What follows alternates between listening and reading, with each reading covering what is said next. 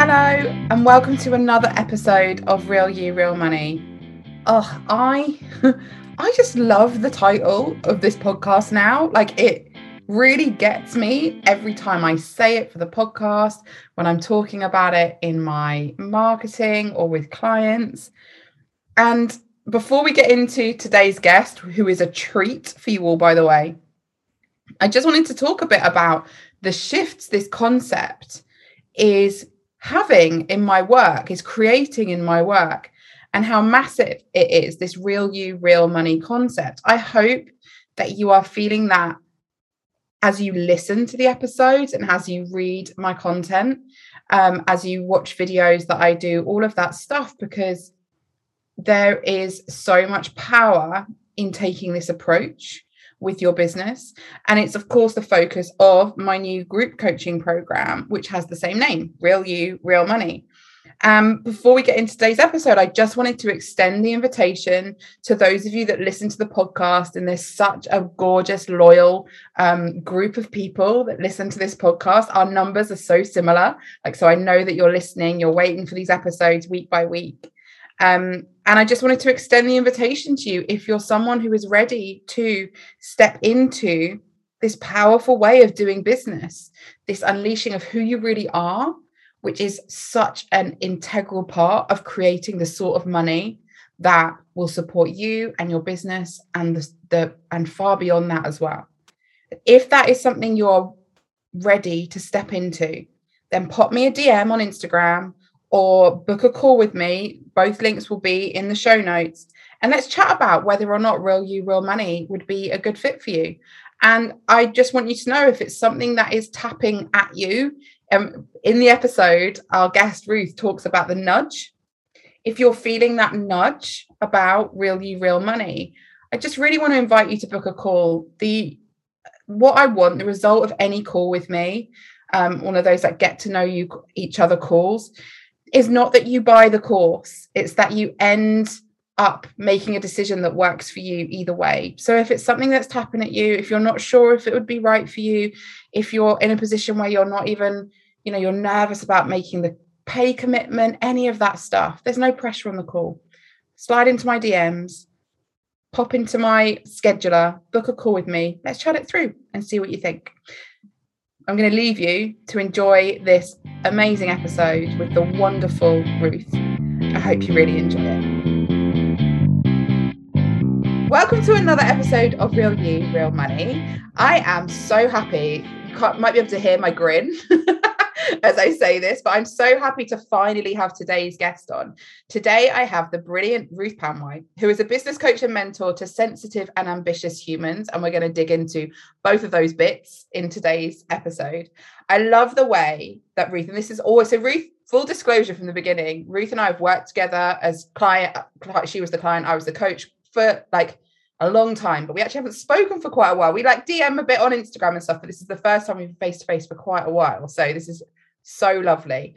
But something I've always loved about Ruth, and I love the way that she has over time, you've stepped more and more into this, and it's been so wonderful to watch, is the way that you straddle a number of things that society says we're not meant to be. So you are both shy and visible. You're quiet and ambitious, these things, introverted. I've put introverted and full of opinions as well. You straddle this stuff that, we're told we're not meant to do those things. We're not meant to be both of those things. It's either or.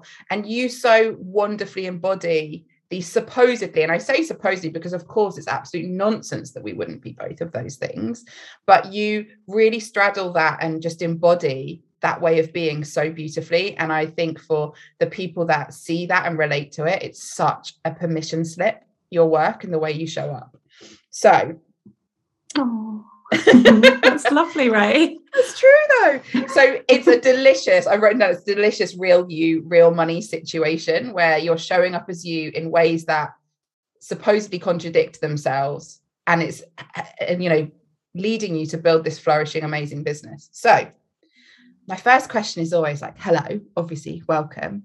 Can you tell us a bit about who you are, what you do, and how you ended up where you are? Okay, well, thank you for that lovely intro. It had me grinning as well. So that was nice. Okay, so what I do, was that the first question? Yeah. What I do and how I ended up doing it. How you ended up doing it, yeah. I'm so distracted by those lovely words. Okay, so yeah, like you said, I'm doing coaching and mentoring for highly sensitive business owners. And the way that I ended up doing this was I accidentally started a business in the last recession, 2008. And because I couldn't get a job, and I started working online, just ended up doing some freelance writing, and fell into it totally by accident, unintentionally, charged an absolute pittance. I was like writing like a machine, which was not sustainable. And then obviously I realized that and had to find ways to like build it up and like build up a team, and found ways to do it more sustainably. But the problem was, like, I was not prepared for, the way that it makes you face all your feelings about yourself and who you are.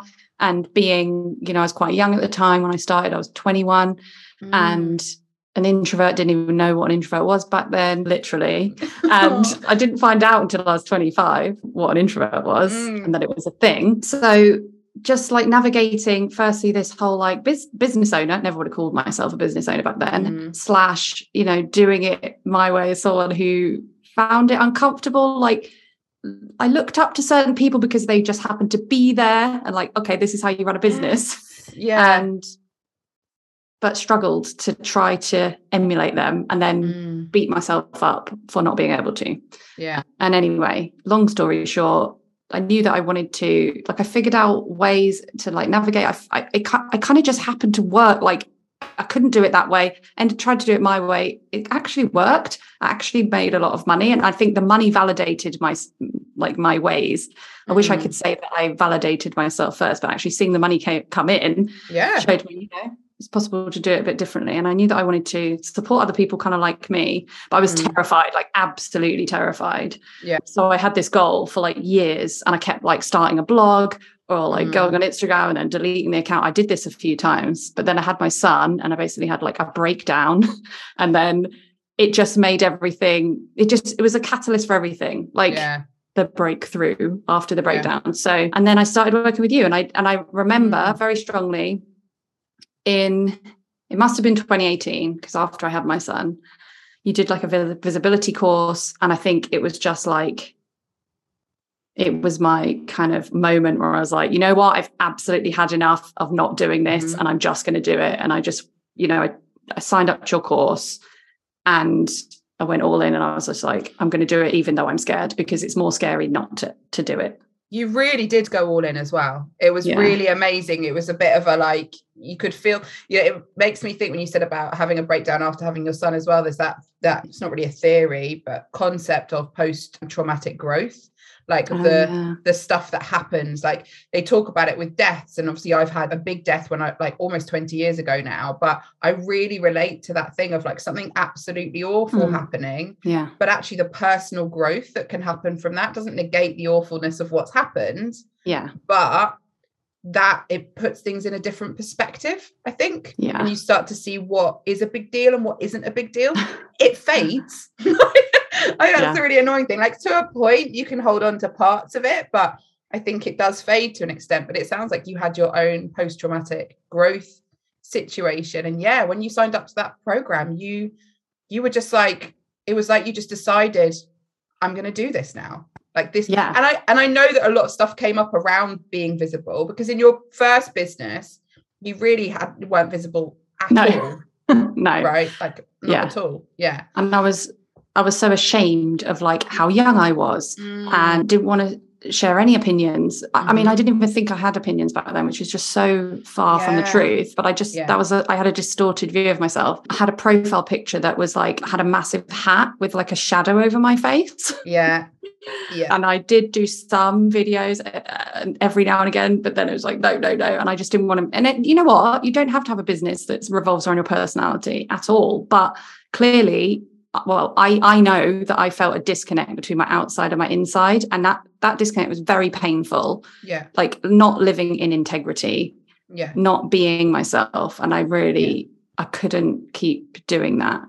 And I would say, no, you're right. You don't have to have a business that revolves around your personality or kind of communicates who you are. As the majority of people, if not everyone listening to this, will be small business owners. And it's much easier to have a business which you are visible in, because it's an easier way to connect with people on a human level. If you're doing it from a like more kind of detached way, you're having to create a lot more stuff for people to connect with, when they actually would just connect with you as a human, like pretty easily in the way they would in a room. So it's one of those things that you don't have to. Is it easier to? I would argue yes. Would you agree with that, or would you? I do agree. I definitely agree. The only thing it's not easier is like, bring out all your issues and like getting over them. But that is the thing that I always think about that is I want to live a life where I am fully expressed human anyway.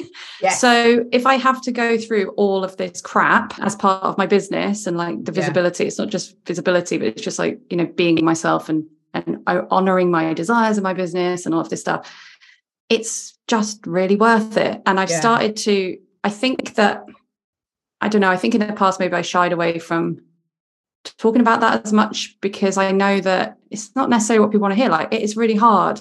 It's really hard to do the easier route in your business, which is to like build a brand around who you are. But actually, I do see it as a privilege. I really see it as a privilege. That's not to like sugarcoat it and negate or like to, the spiritual bypassing or anything like that. It is hard and it can be really confronting. And sometimes you need to take breaks from stretching. Yeah. Yes. But it is a privilege, because this is the life I want to live and I want to be myself in my life. And for me, my business has been the vehicle for that. Yeah. It is glorious to me when somebody says, and I'm sure you probably feel the same way, somebody says, seeing you do it makes me know that I can do it. Yeah. Like seeing you, like for you, like owning being quiet or owning being shy or introverted or any of those things. And for me, I don't know, all the different ways that I show up as well. Like people just being like, oh, hang on a minute, I hadn't seen somebody like you do this, the way you speak, the way that you like. So for example, one of my clients was like, the first time I saw you on a live, you were late for the live. Yeah. She was like, and you didn't even apologize. You just made a joke of it and then carried on. And she said, at first I was like, that's terrible. Yeah. And now she's like one of my most loyal, like wonderful clients. But it was that like permission slip of like, wait a minute, that woman was late. Like, how is that okay? But like, I'm late. I'm always like, I try, but I am often late. I was a minute or two late for this, but luckily Ruth was a minute later than I was. Yeah, I'm late too. But like it's those, and that's such a small example of it. But that and equally, I think sharing that process, like you're absolutely right to say, it's simple. When I say it's easier from a marketing strategy point of view, but from a personal perspective, it's so tricky to do it. But equally, it's choosing your hard, isn't it? I would rather choose that than figuring out all the marketing strategy that feels like it just never ends, when I can just like learn to be more okay with being myself and show up that way. Like that feels like work that spills into everything. Also, it's that, I call it like the nudge. When you've got a nudge for something, if you know that you've got a nudge that you want, because this was the confusing thing for me, like, why on earth do I want to be a person who shares my ideas with the world when actually part of me just wants to be a loner and never talk to anyone and doesn't want to be seen in any way? That not wanting to be seen thing is probably more fear and, all the issues that I get to work on. The nudge is there, and not listening to the nudge is really painful. And it's that Anais Nin quote, which is apparently not Anais Nin, but I can't remember who it actually is, but apparently it's misquoted. But the risk to remain tight in a bud was greater than the risk it took to blossom. That describes it perfectly. And it's like, yes, it's hard to go through all the stuff I need to work through to be confident in myself and to show up authentically, but it's harder not to do what's in my heart. Yeah. I always think of a client of mine who talks about not being yourself, being like wearing an itchy jumper. And that feeling of like, I've got like, I'm just walking around in this jumper that is so itchy and doesn't fit me and doesn't suit me and it hurts my skin, and you're like, skin's like almost crawling, you feel fidgety in it. And I think being in a space, showing up in a way like the example of your old business is such a good example of like money-wise is successful on paper. And we did a lot of coaching because I was coaching you when you sold that business and did all of that stuff with it. Like, and leaving that behind was a lot to do with like, yeah, it's doing well, but it's not me. It doesn't suit me. It's like an itchy jumper that I need to shed. I need to take it off. And I think, yeah, there's a lot in that. And like you say, that discomfort, and more than discomfort, like it's a lot. There's a lot of healing, a lot of trauma that comes up, all sorts of things is worth it for what it releases you to be and who it releases you to be. I'll tell you, I love that itchy jumper analogy because especially when we talk about highly sensitive people, you know, I cannot handle the itchy jumper. I cannot handle the regular socks. Like I'm very sensitive to what clothes I wear. So I really love the analogy. And I feel like, I mean, anyone can relate to this. You don't have to identify as highly sensitive, but it's just not sustainable. It's not sustainable in the long run to like keep trying to force yourself to be okay with it. Yeah. And that's why, I mean, I bang on about this nearly every episode. We've renamed the podcast Real You, Real Money, because a lot of this is about when you're showing up as you're able to sustain that. Like, again, you're a nice example of someone who was making good money, but couldn't sustain. And you probably could have done, but it wasn't fun and you weren't thriving and it didn't feel like you were fully expressed.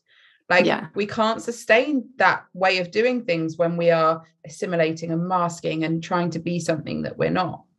So what question shall I ask first? Actually, one question I wanted to ask you is, could you just, for people that might be new to the concept of a highly sensitive person, can you just kind of explain how you would define that? Yes, so there is a website you can do a quiz. I can't remember the exact address, but it's like highly sensitive person or something like that. So there's a quiz. It's like, I don't know if it's like a fully, it's not like a medical thing, but I think it's, it's a very commonly experienced thing. And it can manifest in different ways. So you're highly sensitive to different stimulation.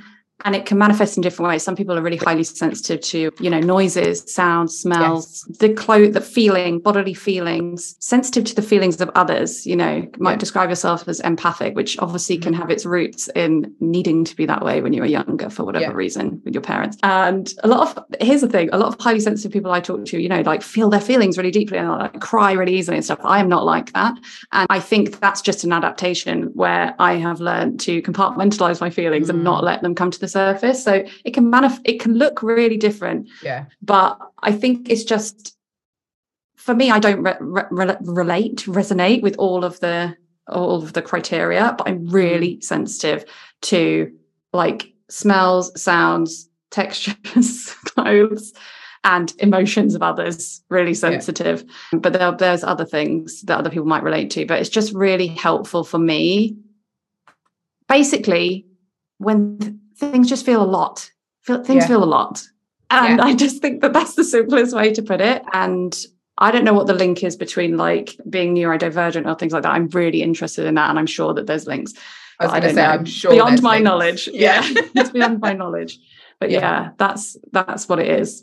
Nice. And how do you navigate that in your business? Like, how does that, and for your clients as well, like, when things feel like a lot in certain aspects, how do you navigate that? You have to, the thing is, I think the hardest thing is trusting yourself to try things because you don't know how they're going to feel until you actually try them. So I had a lot of fear about, visibility, for example. Yeah. But then I ended up doing a podcast and it's like, actually, I love podcasting and I actually don't think I'm that bad at it. So, but where I'm going with that is kind of like not, because I do have to think in advance about how things are going to affect me, like everyone does. All humans have to think of this. And like potentially avoiding some ways of doing things or scaling back some ways of doing things because I have a limited capacity, which is now even more complicated by like my health and stuff. But I do have to try things to know how they're going to be for me as well. So I always need to like caveat that with like, yes, I work my schedule around it. I, set higher prices, work with fewer people because it takes a lot. I mean, that's to do with being an introvert as well, like having a lot of conversation. And you know what? A big one is actually just, and this is still a work in progress, not beating myself up because sometimes I have thoughts like, why is that person able to go on and do a live every day and I can't do that? And or why do they seem this and I seem that? And firstly, we never know what's going on anyway. But secondly, it's accepting that we all have different personalities, we all have different needs, and I need to honor my needs, even if that is not something that someone else would have to do. Even if someone else can have like 15 clients at once, I'm not any less than if I choose to have like 4 clients maximum. Yeah, absolutely. I love that. I love that so much. It's so important to just sit with who we are rather than constantly be striving. And I think we're conditioned to do the striving to fit ourselves into the shape of other people we've seen as successful, and instead to give ourselves that space to sit with who we actually are and what actually works for us, and where we feel resistance to doing things that is not just something we need to push through. Sometimes it is, like you said, like I really love what you said about, I need to try stuff because I don't know. Because again, like, so for me, and I know that you know this, it's interesting we're talking about visibility so much, because if you'd said to me, how long ago now, 8 years ago, 7 years ago, Ray, you're going to discover that your favorite thing to do is jump on, and I actually love to do a live video with no plan. Oh my God, I love it so much. What? And if you'd said that to me, I would have been like, that's the worst thing I can think about doing ever. Like, I don't want people to see my face. I don't like my voice. Without a plan, I'm going to stumble over my words. I'm not going to like what I like. This is awful. I'll be mortified. And yet, had I not done just repeatedly gone live, like had a podcast, learned that my favorite things that come out my mouth are when it's almost an out of body experience. Do you get this when you're on your podcast? Sometimes you say stuff and you're like, that is a really good point that I've never thought about before. And it's almost like it's not you saying it. It's the weirdest thing. Can I just ask you something, Ray? Do you ever listen back to yourself and smile? Oh my God, you should see me. It's like I'm in love with myself. Yeah. I sit there and I can see my reflection in my phone or in my screen, and I'm like the cheesiest, like I'm looking at my one of my children. Yeah. I love that. Yes, I do. Yeah. And it feels so funny to say it, and past me never, ever, ever. And I kind of want to let's normalize smiling at what we say and our voice. And I don't know about you, but I like myself so much more now that I get to experience myself in 3D like other people do. Like, now that I get to see what I'm like as a person to interact with, I think that's what I respond to, and what you are responding to in yourself as well, is that I just see myself. And again, conditioning comes in. We've been conditioned to be these particularly women, these 2D beings almost, who are just, it's about, I remember being younger and worrying about what people would think if they saw me from a certain angle. When you kneel down and your thighs get bigger, what if someone sees how big my thighs are when I kneel like that? Oh my God. But when I'm doing videos and when I'm doing podcasts and when I get to express myself in a way that just feels so what it must be like to actually be with me, I feel like such a whole person. It's the best way I can describe it. Yeah, I love that. Yeah. And like you say, if I hadn't tried it, if I'd let my fears rule how I showed up in that space, I'd never have known, ever have known that. And it isn't even just fear. I mean, it is, but it's also, this isn't for someone like me. I'm not the kind of person who does X, Y, Z. Absolutely. Yeah, exactly. And we get to change it. We do. And we get to change it. And we get to, every one of us that steps into that space gets to be an example of, and I think I probably said this in your visibility course, because I've been saying it forever. I want the internet to look like walking down the street. Like, I want it to be, when I walk into my local Tesco's, there's all different types of people there, all of them. And I want that to be, and I think TikTok actually gets even closer to it than Instagram has. I agree. I totally agree. That's what I really like about TikTok. Yeah. It's it's much less, my experience of TikTok is a much less middle, my Instagram is very middle class, very and obviously it's algorithm and who and it's quite like the sort of people I follow are talking about feminism and they're talking about social justice, and I love that. But even when TikTok, with the similar sort of things that I'm interested in, it feels like it's much more like diverse, class wise, and all sorts of things. Totally.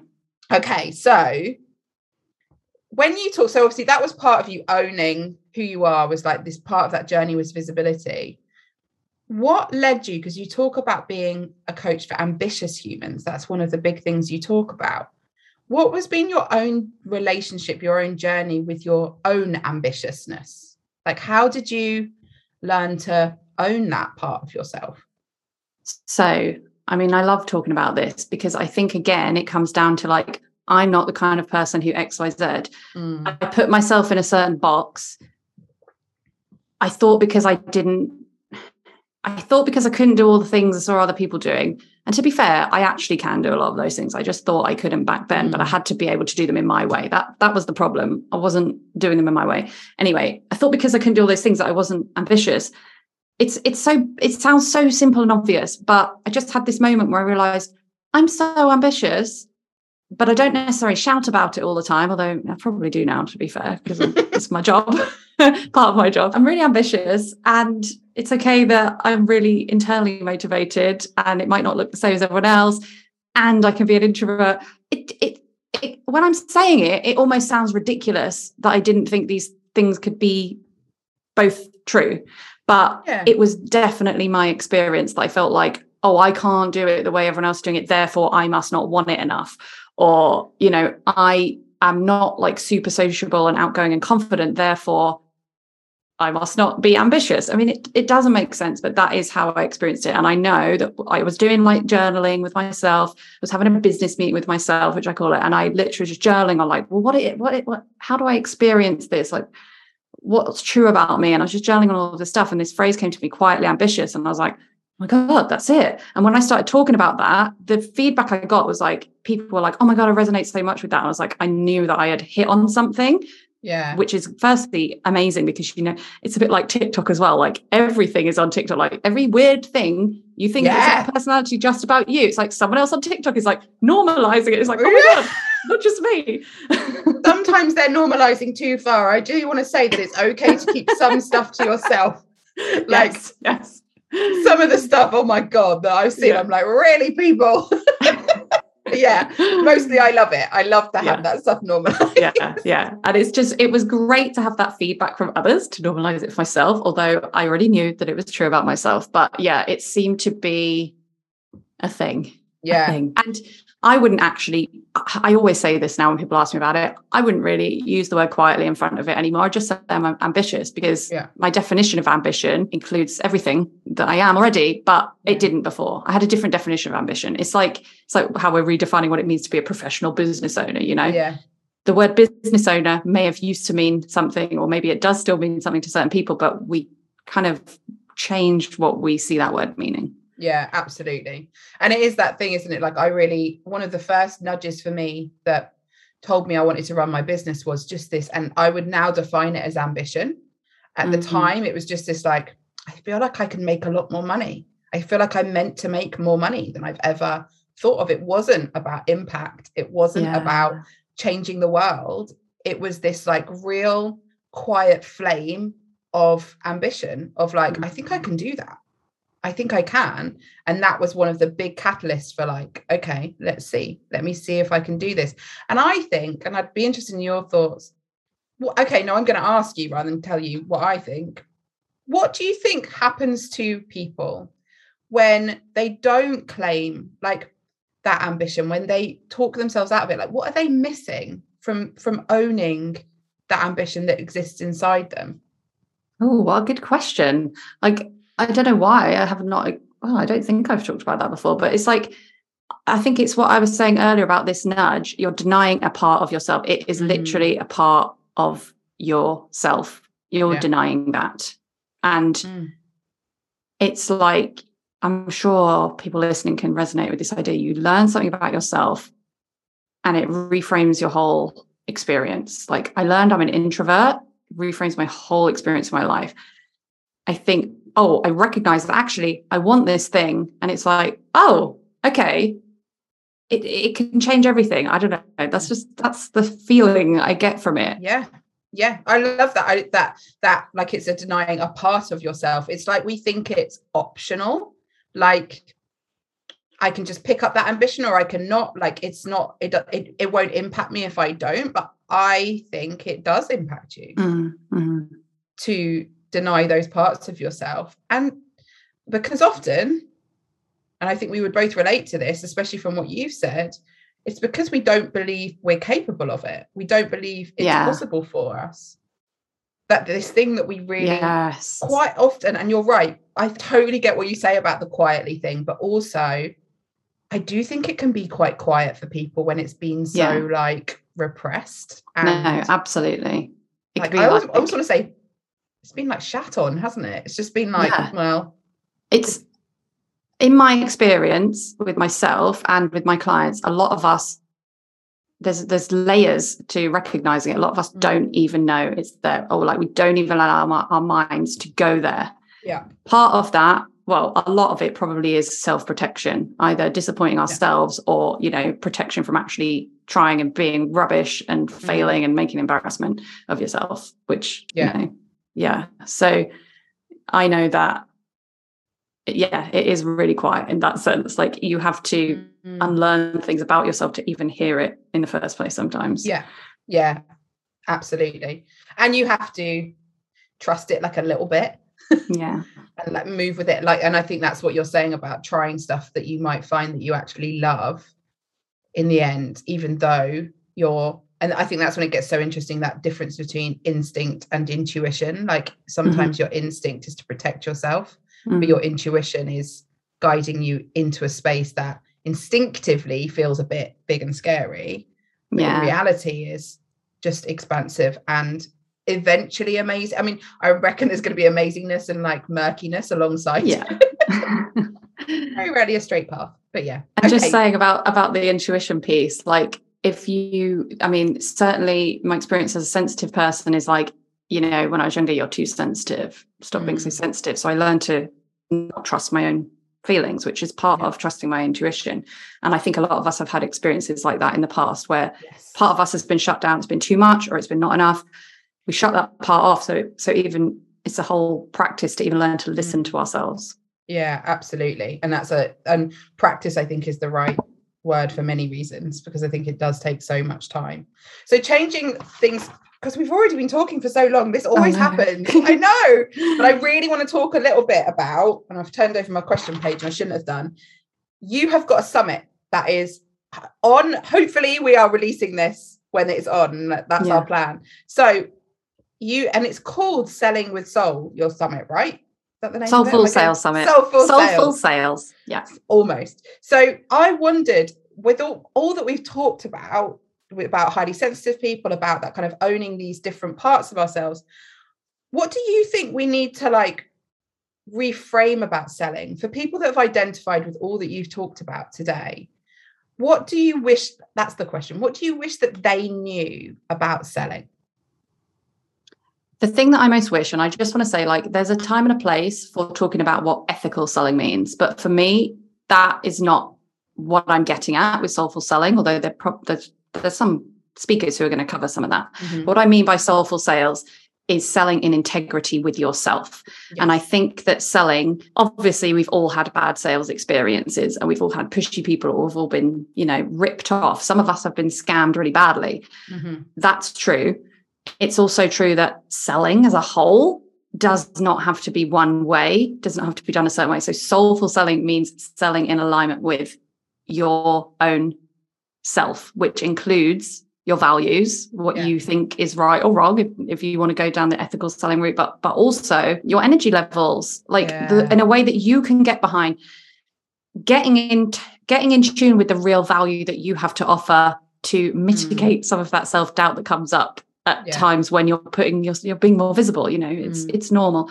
So soulful selling for me is really about feeling empowered to show up, sell your stuff, talk about what you do, the value of what you do, and do it in a way that really suits all of you, including your energy levels.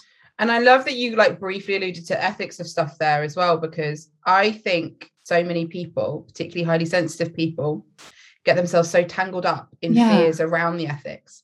And I actually think ethics is such a nebulous like term. It's going to change tomorrow and the next day and the next day, what we believe is or isn't ethical.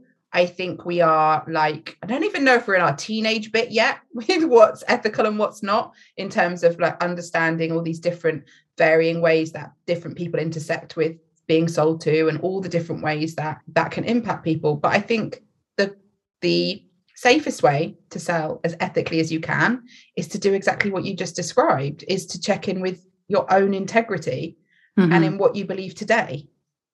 And so I love that, because I think that it really does lead us to selling more ethically when we tune in with ourselves and what we believe. Yeah, absolutely. Different. And there's things that I do to sell that other people listening would not do. They would not want to do. Like I do use countdown timers, and I find them useful as a buyer. Yeah, I do. But I get the argument for not using them, and I get that some people might not want to. Funnily enough, Kelly Deals recently did, because she does her stuff about, is it FLEB stuff? Female empowerment brand? Lifestyle brand. That's it. Female lifestyle empowerment brand. And she's often been very like anti-countdown timers. And she put a caveat underneath one of her posts, because she reuses these posts ever so often and talks about them again. And like, because it's such valuable work that she's done.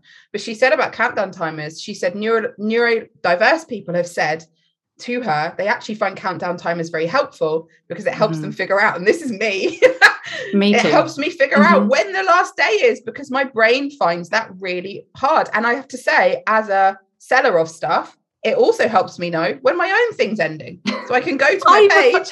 I do that all the time. I never even thought about that, but I do that all the time. Oh, I've got 5 days. Okay.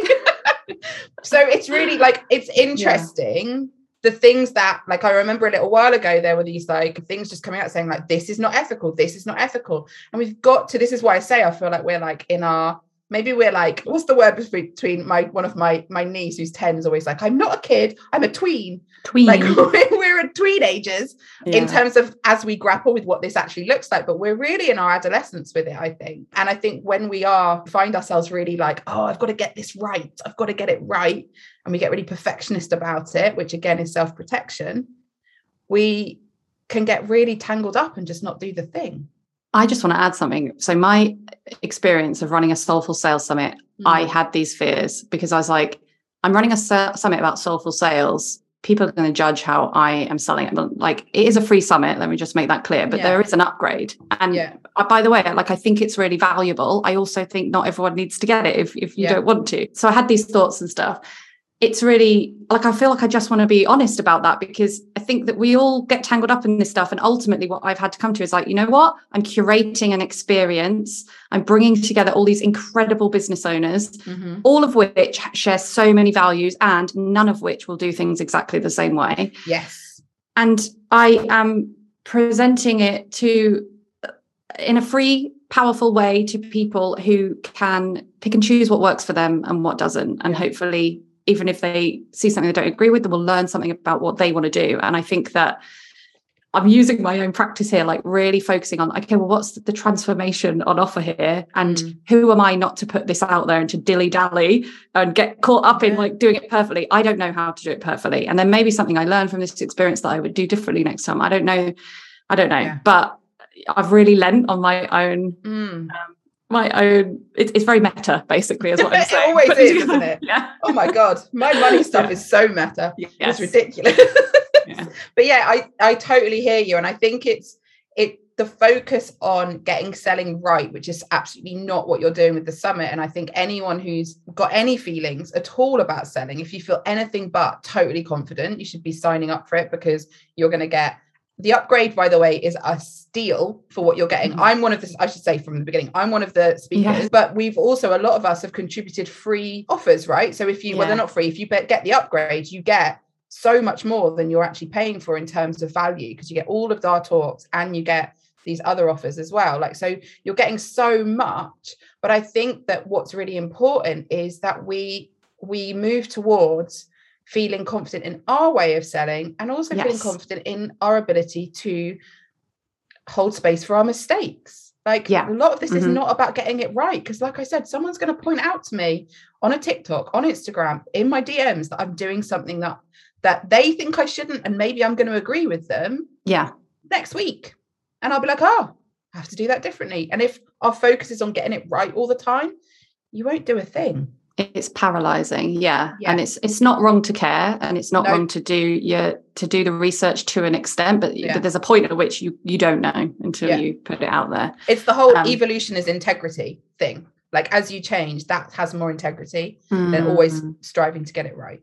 Yeah, I love that. So I just want to like clarify, the summit is free, but if you're listening to this when it's already started, you like get in now, because you're going to be able to watch them for free each day they're happening, but then they're coming down unless you get the upgrade. So I'm just being totally upfront for anyone who wants to join in. And also, like I said, if you do decide to do the upgrade, it's such a bargain. It's such a bargain. I'm so glad. I'm so glad that you said that. It makes me feel very nice. So I normally ask 3 questions at the end, like a quick fire round, and then I'll get you to tell people where they can find you. So my 3 questions at the end are always, finish this sentence for me. Money is. I think that money is like a vehicle to more full self-expression, and that is amazing. That is amazing. Absolutely. I love that. Have you read any books, like fiction, business, recipe books, I don't mind, that recently that you would recommend to people listening? Well, the last book was Conjure Women.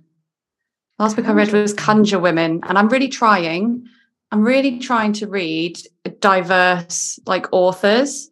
I think I have that book. Yeah, so it's about like, you know, the healers in like the slave community and beyond after the freedom. So I'm just that's the last one I read, and it was very good. And I think everyone should just read a whole diverse range of like authors. It's just so brilliant. Like, I love it. It's funny because at university, I did an English course, and I took a Black writing course, a post-colonial literature course, and modern American fiction as well. And they were super diverse. Like, obviously Black writing was all Black writers, and post-colonial was a lot of Black and Asian writers. Like, so I got introduced to diverse reading really early, and the thing, obviously that was brilliant, but also what I know to be true is once you start reading a few people, and this was even before algorithms make this even more true, you can't help but discover more and more and more. Yeah. So it like gets unleashed. So for me, I always read really diversely because of that introduction at university to all these like amazing authors. But it wasn't like I was going, I'm going to read diversity. It just became my pool of writers that I read. Yeah. Do you know what I mean? So totally. I hear you. And it just makes for much more interesting reading than, you know, it does. Pale and stale. Genuinely. Old men. Pale and stale. White, pale and stale. And then my last question, which is a bit of a different one. If you could only eat one thing for the rest of your life, what would it be? Chips. I love that you knew that one. I did. Chips. I knew that one straight away. Chips. I'll let you have some condiments. Would you have any condiments? Mayonnaise. Yeah, absolutely. Yeah, my husband would be with you on that, I think. No question on that. Thank you so much for joining us. Can you let people know where they can find you? And also we'll link to the Sales Summit. It will be an affiliate link, everybody, but we'll link to the Sales Summit, and let them know where they can find you. I think your link should be soulfulsalessummit.com/Ray. So nice. We will double check that, but that should be your link. You know, soulfulsalessummit.com/Ray. You can find me on Instagram at Ruth Poundwhite. I've got my podcast, Quietly Ambitious, and book I should have brought up. I know. I was going to ask you about the book. Well, what we've talked about is really relevant to the book. Yeah. I'm also so jealous that you've done it, that you've actually written the book, because I've been banging on about it for so long. I'm both jealous and very inspired. I'm going to make it happen in 2023 and use people like you. This is what we're saying. When you see other people doing it, it makes you go, oh, I can do this. I absolutely can. I can't wait to read your book. Me neither. Oh, God. One day. Cool. Thank you so much, Ruth. And I'm sure the summit is going to go amazingly. I'm really excited to see all that comes from it. Thank you. Thank you. Bye-bye. Bye.